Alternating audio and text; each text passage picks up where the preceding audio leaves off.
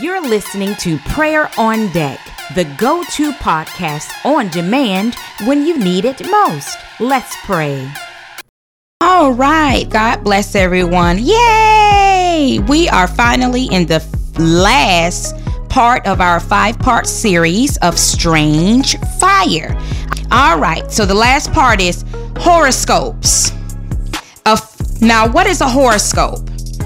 A horoscope is a forecast of a person's future, typically including a chart or diagram of character and circumstances based on the relative position of the stars and planets at the time of that person's birth. A short forecast for people born under a particular sign. Many believers dibble and dabble in horoscopes. Now, when I saw this, I said, Lord Jesus, it just jumped off the page. I'm going to break down in Jarina's dictionary the hidden meaning behind horoscopes. 2 words, horror. Horror is an overwhelming and painful feeling caused by something frightfully shocking, terrifying, or disgusting, distasteful, forbidden, shuddering fear. Scope. That means a range of view, effectiveness, operation, an aim, person, modifier, or operator who has control. This is why, believers, it's so hard for many to break free from these demonic entities. When you let the enemy in, as we talked about previously, you are under close surveillance, and his plan is to destroy you. Horoscopes are also linked, believers, to sorcery. What is sorcery? It's the art, the production, the quality, the expression, or realm, which is the region, the sphere, where within anything occurs, here we go again, prevails, here we go again, or dominates. Practices or spells. Spells, that's a form of words supposed to have magic power, charm, or incantation, which is an uttering of words claiming to have magical power. So when people enchant with these sorcery words and casting spells and things of this of that nature, they're enchanting. They're uttering words that claim to have magical powers behind it. All of this stuff is linked together. This is why, listeners, Satan was cast down from heaven with his angels, because he wanted to be in control. And guess what? He has not changed. He desires to control your head and lead you and I to death. Strange fire. Now, any dominating or irresistible influence other than the Holy Spirit is the adversary. That is an indication that you are in the danger zone and the Holy Spirit no longer has control over you. You know, it's sad to say, I was thinking about this too in my study time. It's sad to say that we have to closely monitor what our kids watch. And I sense some of you right now shaking your head in agreement. Yeah, that's true. But many don't know they're still lured by the enemy. Example, if we closely examine some of the Disney movies, some of them are filled with magic, spells, sorcery, witches, and wizards. I was so excited, I'm gonna tell you, to finally see a black princess on one of the Disney movies. I'm gonna tell you, I was beside myself. But as I watched it, I couldn't even finish the Disney cartoon movie. You know why? Because I noticed they were practicing voodoo and chanting. You don't know what people are saying when they chant. I wouldn't even doubt if they're talking to Lucifer. And we wonder why there is anger, fear of evil presences in our home. Our children are having nightmares. Parents and spouses are at each other's throats. We've allowed the enemy to come in through an open gate. The Bible strictly forbids our engagement, listeners, in these activities. Watching them and allowing our children to means that we also are partakers of iniquity. Let me give you an example. If you are a passenger, okay, and you're in the vehicle with someone you know, and there is 10 kilos of cocaine in the trunk, the police stops you and then discovers the drugs. You can't talk your way, and you ain't gonna talk your way out of going to jail. Trust me, I have been down that road before too, just so you'll know. You both are going to jail. In the eyes of the law, ignorance is no excuse. So saying, I didn't know, isn't good enough. You are close friends with this person, the law would say. You've known them for years, the judge would say. You know their whereabouts, you know their likes, you know their dislikes. The law is going to say, well, how did you not know there was 10 kilos of cocaine in the vehicle? Listeners, that passenger may have been innocent, but there is something called guilty by association. You shouldn't have been there.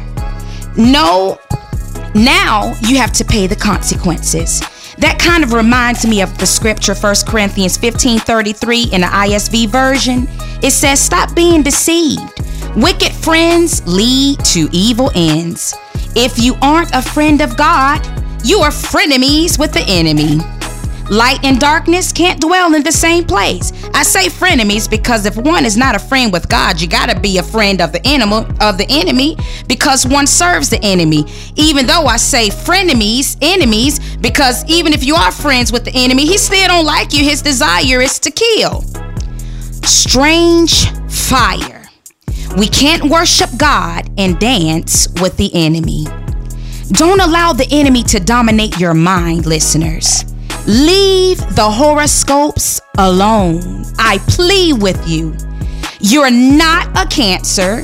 You're not a Pisces, etc. You are a child of the Most High God. So come out from among them. Now we're going to talk a little bit about astrology. All of this same stuff is all linked together. What is astrology? A belief that the studies of the arrangement and movement of the stars can enable one to foretell events, whether they will be good or bad. Now, many say, well, God used astrology in the Bible when he was relating to the birth of Jesus Christ. Listen, the star used in Matthew chapter 2 was to proclaim the promised Messiah, not foretell an event by way of stars and no dates used by astrologers. God had already spoken pertaining to the first coming of Jesus Christ in the Old Testament. Key word, God had already spoken. He also sent an angel to speak to Mary and Joseph concerning the supernatural impregnation. The wise men that was mentioned in Matthew's 2 knew that our Messiah was to come. They knew that the star would appear in the east. They knew this star was the star proclaimed the promised Messiah. And they came to worship Jesus, not the star. These men had a heart to worship Jesus. Yes, the star was a sign of the birth of Jesus, but they knew it was God leading them, just as the children of Israel were led by God. The wise men were inspired and captivated by Jehovah. The ones who practice astrology are inspired by demons, captivated by the stars. Unlike these wise men who were inspired and captivated by God, led by God through the star as a sign. The star God used, we believe, could have been the Shekinah glory of God. That was similar to what it was when God led the children of Israel out of the wilderness. Y'all remember the scripture where it says he led them by the pillar of cloud by day and the fire by night. That is believed that could have been the Shekinah glory. We don't know for sure, but I wouldn't doubt it. We do know that it was God behind it all. Remember, everything, we talked about this last week, everything that God created the devil tries his best to pervert and make it appear to be of God. You know, I was reading some of this stuff too. I said, my God, some modern theories and astronomy, they believe that this Shekinah glory, the star, was supernova. Now, some may say, what is supernova? That's pretty much all in a nutshell, the explosion of a star. And it's caused by a gravitational collapse during which the star's luminosity increases by as much, it says, as 20 magnitudes. And most of the star's mass is blown away at a high velocity. And it says sometimes it leaves behind an extremely dense core, something like a bunch of dust when there's an explosion or a thick cloud. And I read this, I said, what? How can you deny the power of God? But God already said the enemy has the minds and the eyes of unbelievers deceived. They're blind and they can't see. And sad to say, many in the church. God will come to his people and speak to us himself. He does not need to study the stars. He created to foretell an event or anything else. God is, God always was, God will always be. You know, I can hear my mama, Miss Eva Carswell, saying right now, honey, he is God, and besides him, there is no other. Yes, sir. Hallelujah. And I can hear Papa Gus saying, hallelujah, to top it off. So, listeners, the act of attempting to foretell the future or discover hidden knowledge by occult means is divination.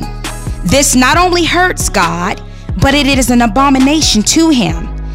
Again, you are not a Cancer, you're not a Pisces, Aquarius, and all of that nonsense. Take that out of your mouth, child of the Most High God.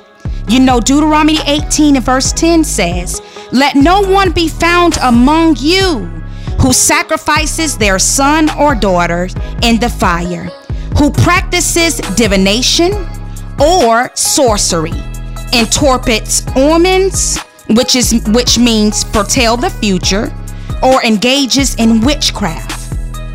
Now, also engaging means being a partaker, as we know. Do you know that when you watch Harry Potter and things like The Wizard of Oz and things as such, that you're partaking in iniquity? You may not have made the movie, but you are guilty by association by watching. The wages of sin is death, spiritually, physically, then eternally. Remember, what you do will affect you. It can affect others and even infect them. Strange fire. Thanks for listening to Prayer on Deck, the go-to podcast on demand when you need it most. If you haven't already, be sure to download the app, follow, and share. You never know who stands in the need of prayer. And if you'd like to connect, sponsor, or donate, you may visit voiceforthehurting.com. Now rise and shine, warrior. You are victory.